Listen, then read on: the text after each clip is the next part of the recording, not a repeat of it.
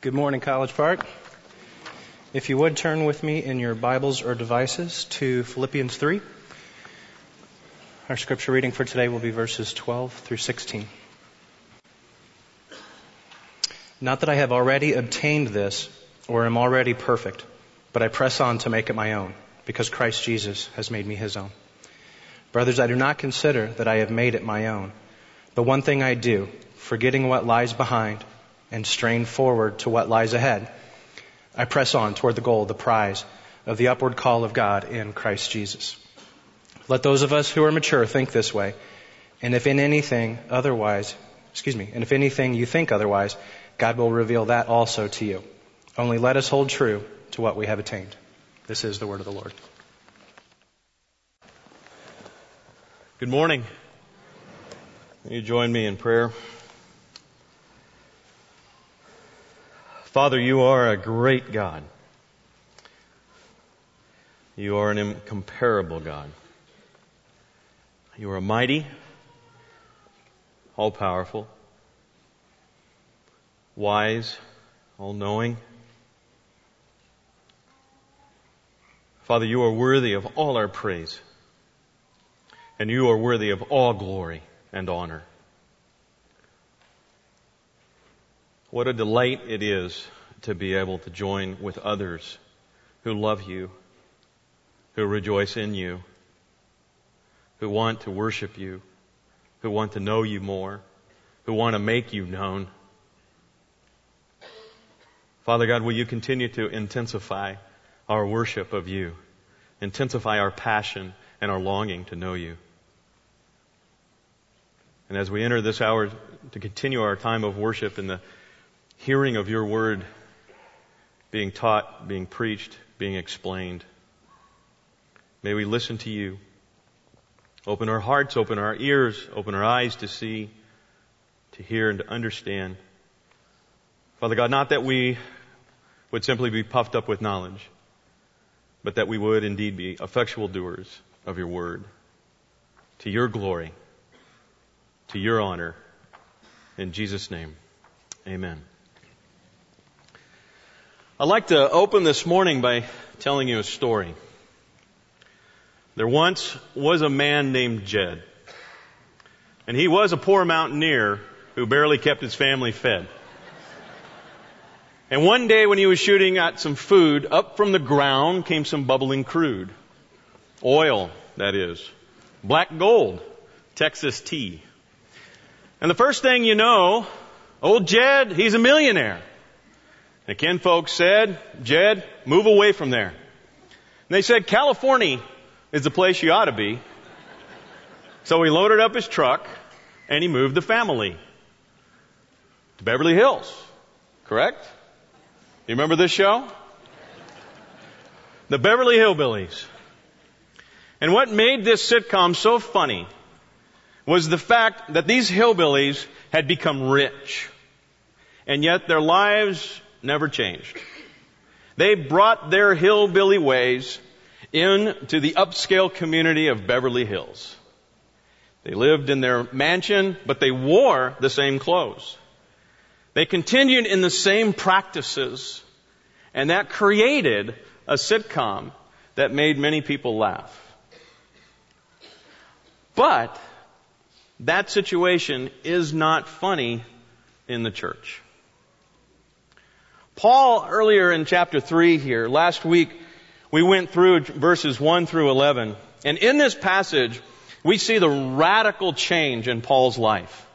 Paul is giving confession and testimony about the radical change that has occurred in his life because of his union with Jesus Christ.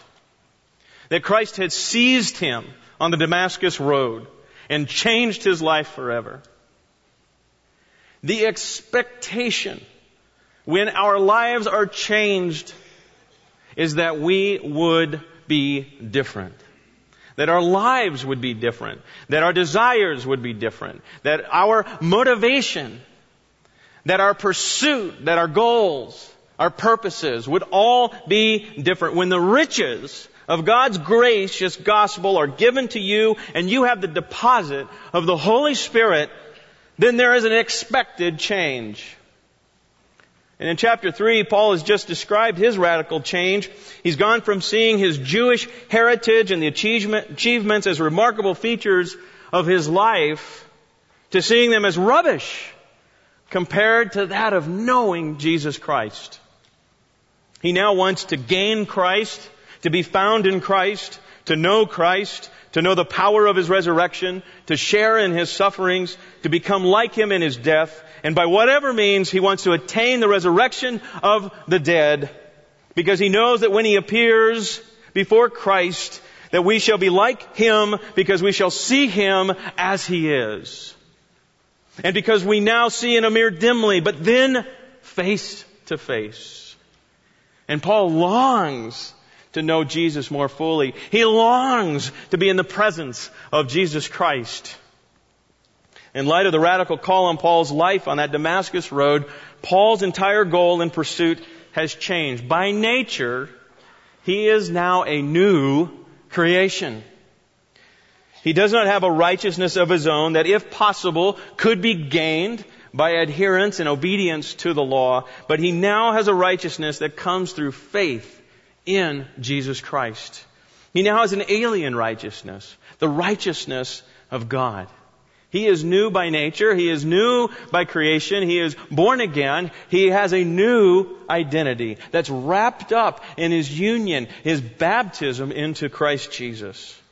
He has profoundly changed.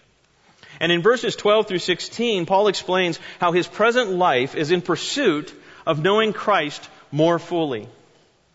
Many of us work at jobs and we enjoy developing skills in our lives where we enjoy looking at successful people in our area, and we want to know, how do they live out their lives? What are the things that they do? What are their practices? How do they approach work? How do they approach developing their skill? How do they keep up? We want to know the lives of successful people. As a pastor, I love reading biographies on pastors and theologians because I want to know, how do they balance life? How do they balance home and church, ministry? How do they spend their time? And what we get in these passages is we get insight into Paul's own approach to his spiritual growth. Paul is giving us insight into his approach to becoming more like Christ, to knowing Christ more fully, to the day-to-day pursuit of Christ. And in so doing, he is exhorting us to exercise the same approach.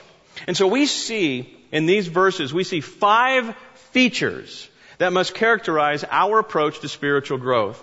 5 features that must characterize our approach to spiritual growth. And the first one is this: pursue Christ with an accurate knowledge of yourself. Pursue Christ with an accurate knowledge of yourself. Look at verse 12. Paul says, "Not that I have already attained this." The one thing Paul knows about himself is that he is in progress. Paul acknowledges that he does not yet fully know Christ. When he says, "Not that I have already attained this," this refers to what was previously said in verses 8 through 11, namely, to know Christ. Paul does not want anyone to think that he has gained that which he so earnestly seeks. Now, there could have been false teaching that had been going on during that time that may have come from people assuming that based on Paul's testimony that he was saying that he had arrived, that in some way he was already perfect and that he was in need of nothing. Or maybe there were the Judaizers who were saying, you would be perfect if you added to your faith in Christ the obedience to these laws and to these ceremonies and to these things, then you'll be perfect. Or maybe he was answering that of the Gnostics who said, we can gain a certain amount of knowledge. We can gain in this lifetime perfect knowledge of who God is, and we can gain perfect sanctification, that in this lifetime I can be perfectly sanctified and holy. Or maybe he was refuting the antinomians who basically were against the law, who basically simply just said, hey, look, we have Christ, that's all we need, we're saved, there's nothing else that we need to do. There's no need to obey and to develop Christ-like character in our lives. Paul refutes all those claims. He refutes all those claims in simply saying that I have not already obtained this, or am I already perfect? He acknowledges not only does he not fully know who Christ is, but that he also is not fully sanctified. Not that I'm already perfect. He doesn't want anyone to think they can be perfect in this lifetime. And perfect refers to being complete and mature in Christ. Paul knows he is not. He recognizes his own shortcomings and his own sin, his own inadequacies. He knows he has not completely put to death sin in his life. He debunks any thought that we may be perfectly sanctified in this life. So like Paul, we must recognize that we have not arrived, but that we are in a state of progress. See, it should never surprise us when we listen to the Word of God being preached, or when we read the Word of God, or we're in a Bible study, or we're just interacting with other people, that anyone might actually find something we're doing to be wrong. Right? That should never shock any one of us. Because there's a presumption within us that if we stand before the Word of God being preached, we stand before the Word of God being read, we stand before others who may be counseling us, and we basically say, there is nothing that you're going to see, there's nothing that you can ever say that is in some way going to say that I'm wrong. Then that presumes that we think we're perfect. And that we're in no need of correction. That we're in no need of adjustment. And so the very first thing that Paul brings up is this recognition, this acknowledgement of being aware of who we truly are. Namely, we are people who are in progress. We are people who are in progress. And since that is true, then we must pursue Christ with all our might. This is the second feature of our approach to spiritual growth. Pursue Christ with all your might. Paul says that he has not obtained perfect knowledge or sanctification, and so by implication of that truth, Paul then says, but I press on to make it my own, because Christ Jesus has made me his own. See, Paul resolves to live a life of pursuit. He knows he hasn't obtained Christ fully, and so he pursues it with all his might. From the world of war and the world of athletics, Paul uses aggressive and violent language here to describe his approach to spiritual growth. Look with me in verse 12 when he says, but I press on. Press on means to follow or press hard after, to pursue with earnestness, to pursue with diligence in order to obtain and to go after something. And then he says, I pursue to make it my own. And the word make it my own means to obtain the prize with the idea of eager and strenuous exertion, to grasp and to seize upon. The Septuagint uses these words for Exodus 15:9, which says, the enemy said, I will pursue, I will overtake, I will divide the spoil, my desire shall have its full of them. This is a nitty, gritty, rough and tumble approach that Paul is describing for himself. That with all my might and with all my strength, I long for it. I lust after it. I want to know Christ. And so I pursue with all my might. Paul resolves to live a life of pursuit. And he recognizes that Christ is the one who originated this pursuit. See, was the reason for the pursuit to earn favor with God? Was it to earn his salvation? Was it in some way to merit his salvation? Absolutely not. Not at all. It was because Jesus had made Paul his own. Gordy says, this is an incredible passage. I press on to make it my own because Christ, Jesus, has made me his own. Oh, to just meditate on that wonderful thought, that wonderful truth, that Jesus Christ has made me his own. Christ sought after Paul and made him his own. Christ had arrested his heart and made him a child of God. Paul was a recipient of God's elective grace. This whole passionate, nitty-gritty, rough and tumble pursuit began when Christ seized him on that Damascus road.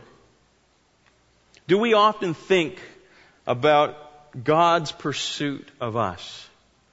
Do you think about God's pursuit of you, that before the foundation of the world, that God had you in mind?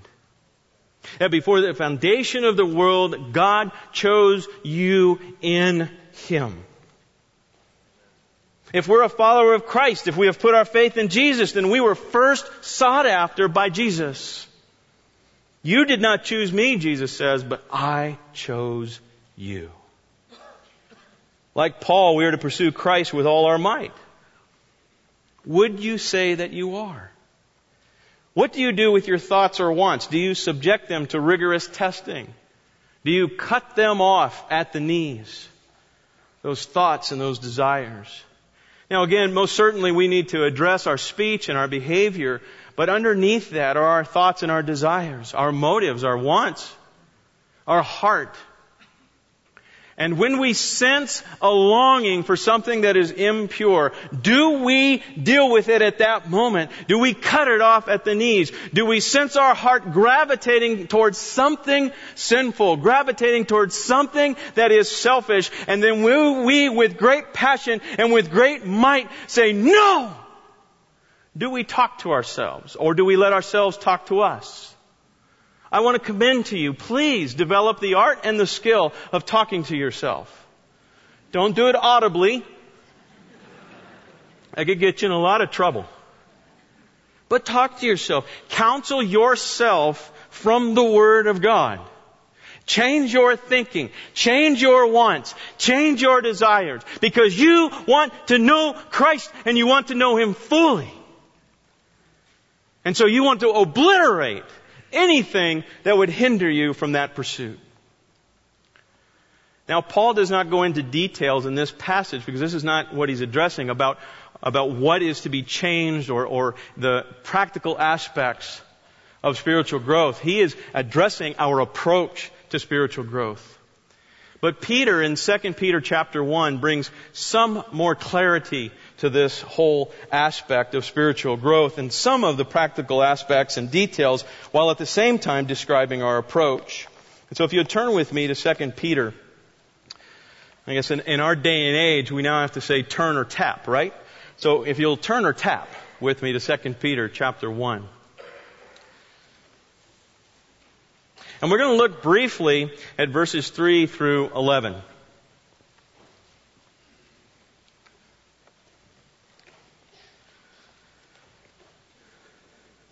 In 2 Peter chapter 1, Peter provides us, again, with some more detail to this pursuit of Christ.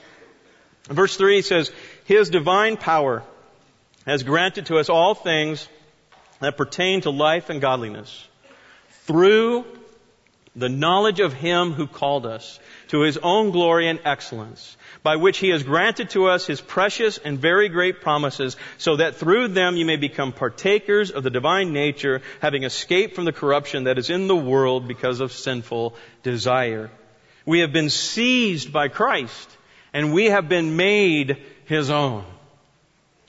So then he says in verse 5, for this very reason. So once again, there is an expectation because of our new nature, because of our being recreated, because of our new birth, because of our new identity. There is an expectation that you would be longing for knowing Christ and becoming more Christ-like. And so for this very reason, because of who you are, he says, make every effort to supplement your faith.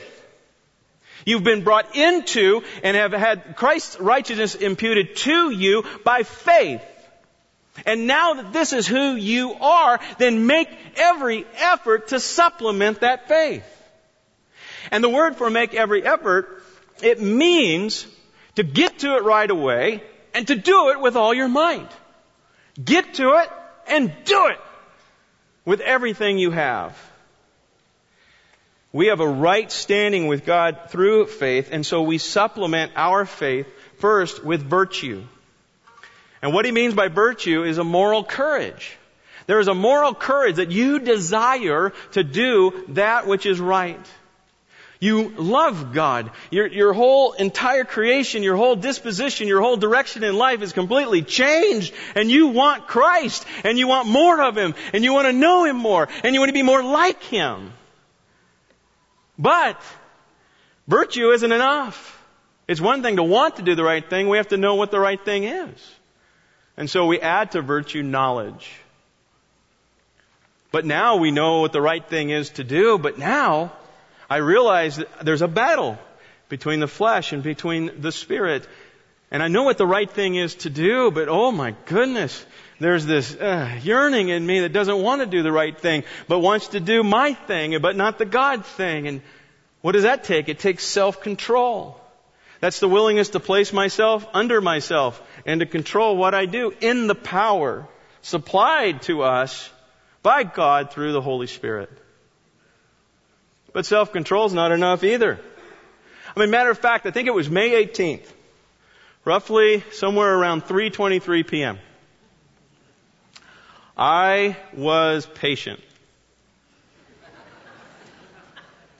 Right? I'm a patient person. 3:23 p.m. last year, May 18th, I was patient. See, using self-control one time doesn't change anything. And that's why we have to add, if you look in the text, we have to add to self-control, we have to add steadfastness. It's that continual tenacity and perseverance in persistently using self-control based on our knowledge, based on our moral courage to do the right thing, all because of faith in Jesus Christ. And then what does he say?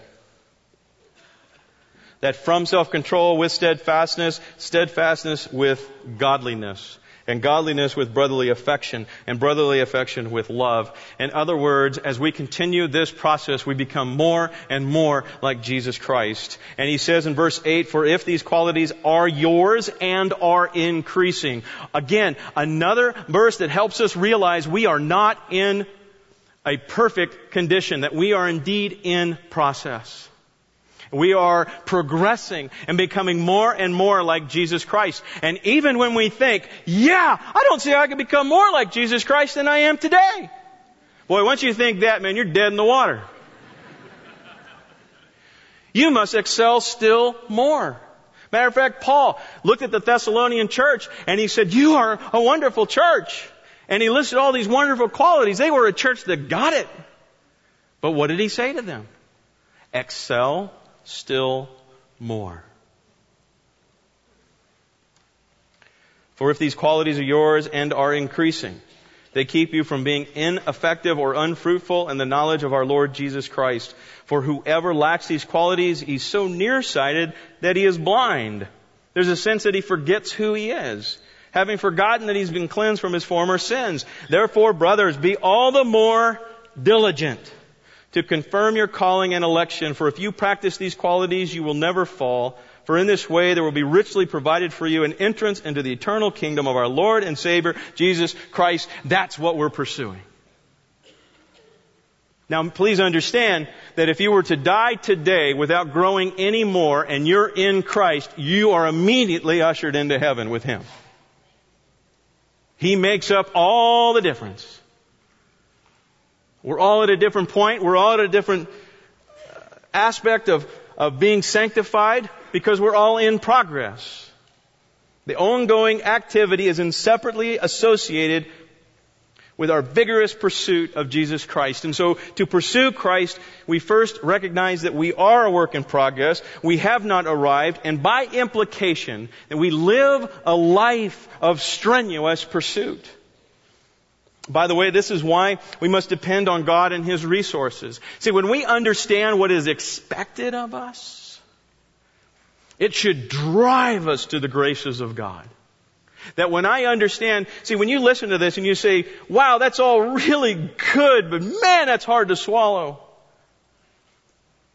To be strenuously, constantly in pursuit, as there's just no time to just rest. Really? And the point is that we should feel the weight of that. We should feel the weight of that. And that weight should then drive us to the cross. The weight should then drive us to corporate fellowship and corporate worship, singing the praises of God with other believers. It should drive us to prayer. It should drive us to seeking prayer from other people. It should drive us to pray for one another because we're all in this together. It should drive us to Bible study. It should drive us to the graces of God because we need them. The reason why many of us do not avail ourselves to the graces of God is just simply because we don't sense the weight of what is expected of us as new creations, as being in Christ. So when we see that our lives are to be like in Christ, and we see why we need each other, why we need prayer, why we need Bible study and corporate worship. And we see this more clearly when we see that not only does pursuing Christ require all our might, but it also requires all our attention and focus.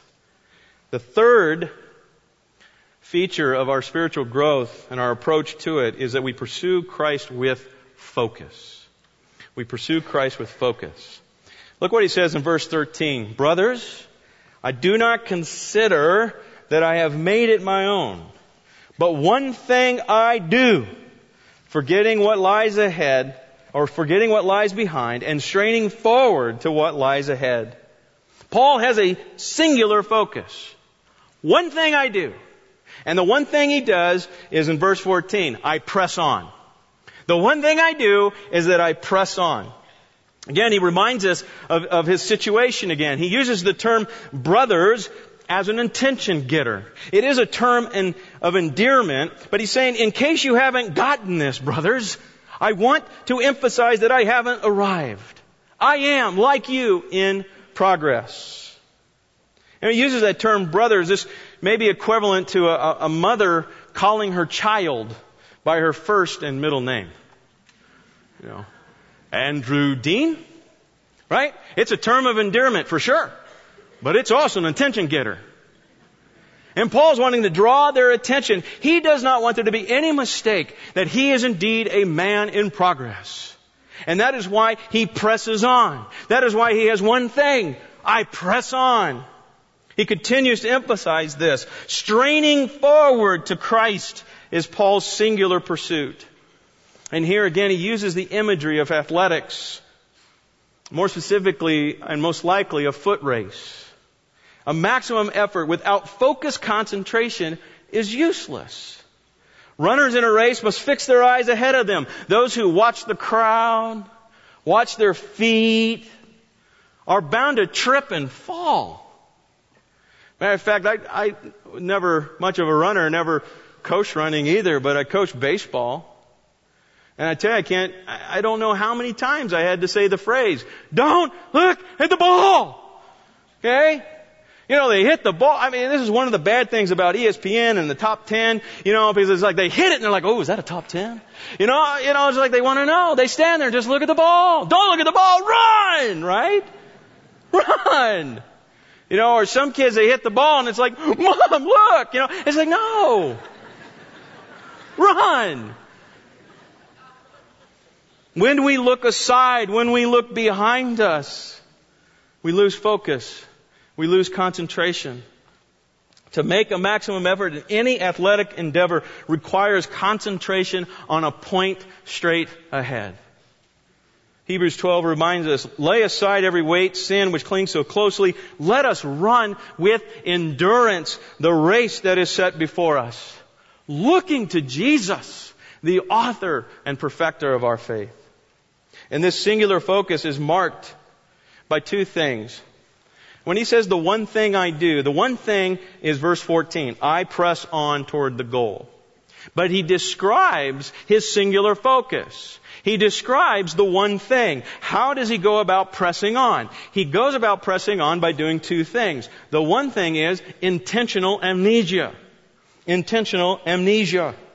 Paul's not saying that we somehow seek to wash our minds of any previous memory. His point is that he is always dealing with the now with a look to the future. In our pursuit of spiritual growth, we have to look at the now. Be concerned with where I am now toward the future. Not where I've been, but instead, where am I now? Paul made a break with everything in his past, both good and bad. Spiritual achievements, virtuous deeds, great successes in ministry, as well as sins, missed opportunities, and catastrophes must all be forgotten. We mustn't dwell on them or in any way think our past determines who we are. Our past does not determine our identity of who we are today in Christ. Our past does not control the present, and it does not control the future. We cannot live on past victories, nor should we be debilitated by the guilt of past sins. Many of us have been crippled or even paralyzed by the grudges, bitterness, sins, and tragedies of the past. Some try to survive in the present by reliving past successes. We must forget what lies behind if we are to pursue Christ. God is interested in what we do now and in the future. No one, declared Jesus, after putting his hand to the plow and looking back, is fit for the kingdom of God. The clearest vision belongs to those who forget the past. Runners are aware of how dangerous it is to turn their heads and to look behind them. And since we don't think we've arrived due to past successes, we must also realize that pursuing Christ is marked by holy dissatisfaction. I'm not content with where I am, and I do not spend time dwelling on past failures or successes. Kent Hughes in his commentary says this: humble dissatisfaction opens us to the blessings of God and to the sublime cycle of dissatisfaction and satisfaction and dissatisfaction and satisfaction. It brings on a life that knows more and more of Christ and then desperately wants to know more and indeed does know more and more and more and more. Spiritual dissatisfaction is a blessed state. Jesus said, "Blessed are those who hunger and thirst for righteousness, for they shall be satisfied." Do we long to know God better? The fact is that the more we progress and grow in Christ, the more we recognize our need to grow. If there was one thing I learned in college, it was from a professor my freshman year, and he taught this one thing, and it's just one thing I remember. And basically what he said was this: you've all come out of high school and you all think you know everything. And he drew this circle on the board. And he said, this encompasses all that you think you know. And because you think you know everything, the circle of ignorance is actually the same circle. Because you don't realize how much you don't know. And then he says, the more knowledge you gain, he talks about now after you receive a bachelor's degree, that circle of knowledge grows. But what also grows is the space between the circle of ignorance and the circle of knowledge. In other words, you begin to know how much you don't know. And then when you get your master's, that circle gets bigger, but so does the area of ignorance. And the more you grow and the more you gain, the more you realize you don't know. So you have to understand that to a certain extent is one of the natural consequences of growing in Christ. Is the realization of knowing how much you don't know.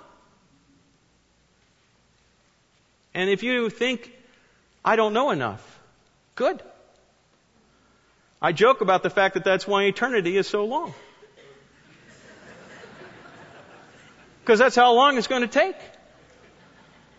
See, sometimes we forget He's an infinite God. Do you understand? He's always existed.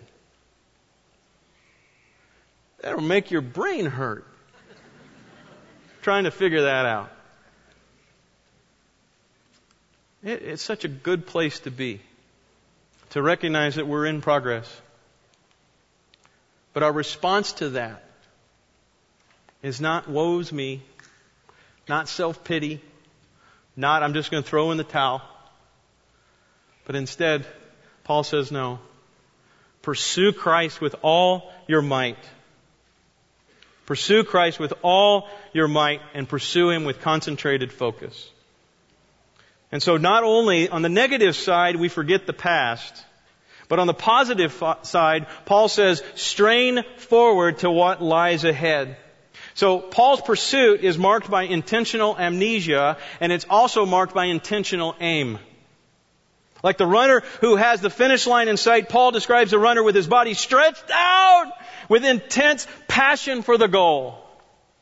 Our pursuit of Christ is singular in focus. It's marked by intentional amnesia and aim. My eyes are focused on what lies ahead, never satisfied until I get it. And this isn't some subjective, woe is me, self-pity aspect that Paul's doing. I've not arrived. I'm not as good as you might think I am. That's not what Paul's doing. Because it's objective. It's factual. Why is it objective and factual? Simple. He hasn't attained the resurrection from the dead. And neither have we. And until that time, we're in progress. And we have room to grow. And we want to continue on. And so he says that one thing, verse 14, I press on toward the goal for the prize of the upward call of God in Christ Jesus. And he presses on with the right goal in mind. And this brings us to our next feature of our approach to spiritual growth, and that is pursue Christ with the right motive. Pursue Christ with the right motive. Paul says that he presses on toward the goal for the prize of the upward call of God in Christ Jesus. Paul continues to show his relentless pursuit. The word toward, it means that Paul is bearing down on his goal. Paul was bearing down toward the goal of rising above sin, of knowing Christ more and making Him known throughout the world. Everything about Paul's disposition and pursuit is heavenly. Later he's going to say in verse 20, our citizenship is in heaven, and from it we await a Savior, the Lord Jesus Christ. The goal is pursuing Christ for a lifetime so that He might say, I have fought the good fight, I have finished the race, I have kept the faith. But at the end of the race, there is that long anticipated prize. This prize is not for those who've accomplished anything except put their faith in Jesus Christ and persevered in doing so to the end, marked by a life not of incredible achievements, but of a relentless pursuit of Jesus Christ. Paul was motivated by the prize of his calling. He says, the prize of the upward call of God in Christ Jesus. This is a heavenly call. It originated in heaven and it is toward heaven. The direction, the goal, the purpose of our life has changed. We have been born again. We are born from above. We are a new creation. Our entire disposition has changed. Our motivation has changed. He has made us His own for this. He has called us to this. The call on our life is from heaven. It is toward heaven. It's a call of God in Christ Jesus. This call is inseparably connected to our union with Christ, to our identity. We do this because it's who we are. We don't do this because it's some optional thing. Oh, now that you're in the church, you can do this if you'd like. No, we do this because this is who we are. This is the church. This is what it means to be a child of God.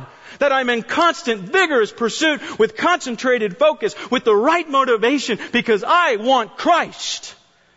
That's the goal. That's the purpose. That's what Paul is saying. We want the prize. We want the resurrection from the dead. We want to see Christ face to face. We want to be found in Him.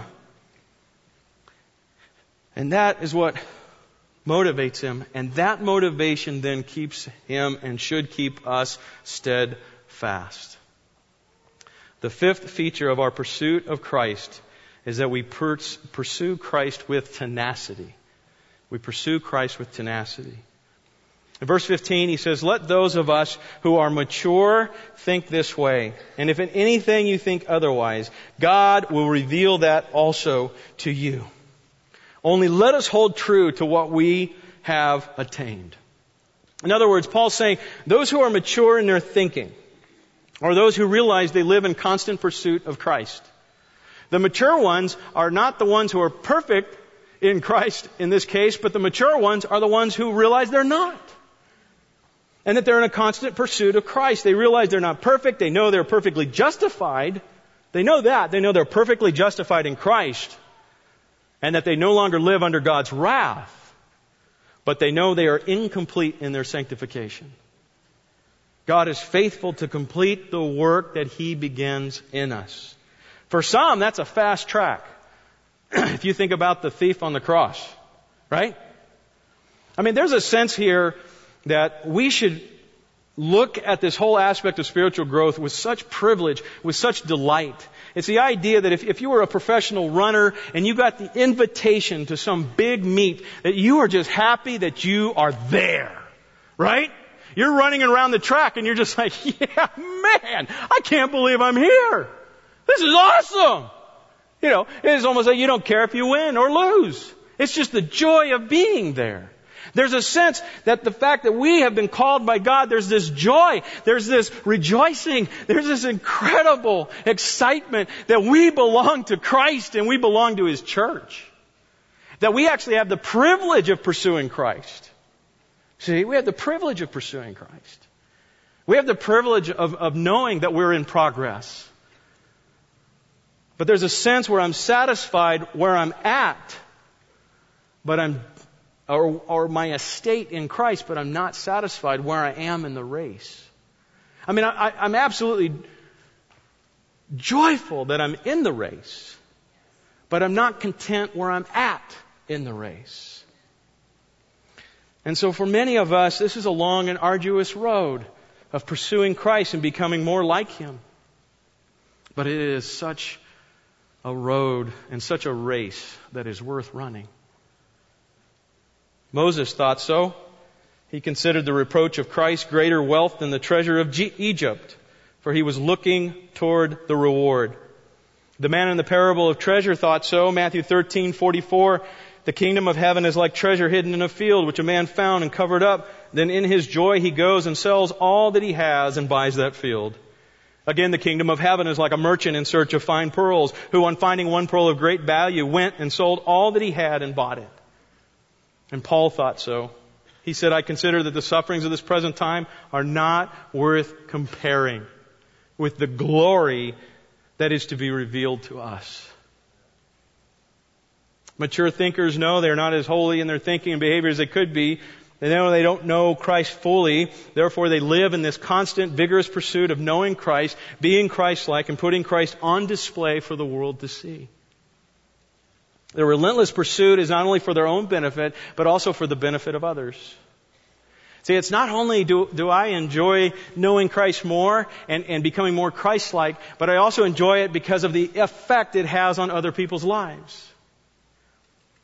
Before coming to Christ, I began to attend a youth group, but I wasn't a believer. I started going to church, and there was a man there who loved me so dearly. He knew my condition, and he sought me out, and he loved on me. He cared for me. He proclaimed the gospel to me. And there was one thing that he always said to us. He always said, you must understand that you may be the only Jesus people see. See, many of us might be in despair because we're the only believers in our family. We may be in despair because we're the only believers at work. We may be in despair because we're the only believers in our neighborhood. Please don't be in despair. You may be the only Jesus that they see. We pursue spiritual growth, yes, for a good, proper love of ourselves and a delightful, worshipful love of God. But we also pursue it for the love of others. Because we want to grow in Christ Jesus and we want to know more about Him so that we can better proclaim Him to the world. And Paul goes on to say, give some encouragement here, that God will graciously correct those who may have flaws in their thinking. He says there in verse 15, and if in anything you think otherwise, God will reveal that also to you. Paul trusted that the Spirit of God would guide His people into truth. Paul trusted that as God's people assess themselves accurately, pursue Christ vigorously, with concentrated focus, with the right motivation, and with persistent tenacity, that God would continue to guide them into all truth and grow their knowledge. And then Paul says, practice what you already know. Well, I don't know what to do. Well, practice what you already know. That's what he says in verse 16. Only let us hold true to what we have attained. That word hold true means to walk in step. It's the same word that's used in Galatians 5:25. If we live by the Spirit, let us also keep in step with the Spirit. With tenacity, we are to continually walk in obedience to what we already know. And as we grow, we will walk in obedience to what we now know. And so on, and so on. I mean, that's the great progress of spiritual growth. That you apply and you practice what you know, and then you learn more, and you practice then what you know, and then you learn more, and then you practice then what you know, and then you learn more. And what is happening to your life? You are becoming more like Christ. And you are getting to know Him more and more. This kind of steadfastness will produce Christ-likeness. And again, to be clear, Paul is not describing specific practices for pursuing Christ, but a specific approach to spiritual growth. A disposition of vigorous pursuit of Christ and steadfast persistence in that pursuit. One of the great quotes that I appreciate is from Jonathan Edwards. And Jonathan Edwards, in his memoirs, had just a wonderful thing to say about the entire dissatisfaction, but yet satisfaction in Christ. He says, I felt then great satisfaction as to my good estate, but that did not content me. I had vehement longings of soul after God and Christ, and after more holiness, wherewith my heart seemed to be full and ready to break. Let us run with endurance the race that is set before us, looking to Jesus, the author and perfecter of our faith. When Christ returns, may He find us running. And before I close in prayer, if there is a need that you would love for someone to pray for you, there are going to be some folks that are up here at the close of service that would be readily available to pray with you. And also, if you have any questions about what does it mean to be in Christ, what does it mean to put my faith in Jesus Christ, and by all means, please come and talk with some of these dear brothers and sisters. And also, a while back we had introduced to you the Ramadan prayer guides. This is a helpful resource in praying for Muslims during Ramadan. And if you would like one of those, and those are available out through the doors and in our foyer area out there. Let's pray. Father, we are so grateful to you. We're so grateful for the life that you have called us to live. What an incredible privilege to be in the race of pursuing Jesus Christ. That we might be in the race of knowing Christ more fully and becoming more Christ-like in all we say, think, and do. To you be the glory and all honor. In Jesus' name, amen. Beloved church, know that you are loved and appreciated, and by all means, let us keep on running.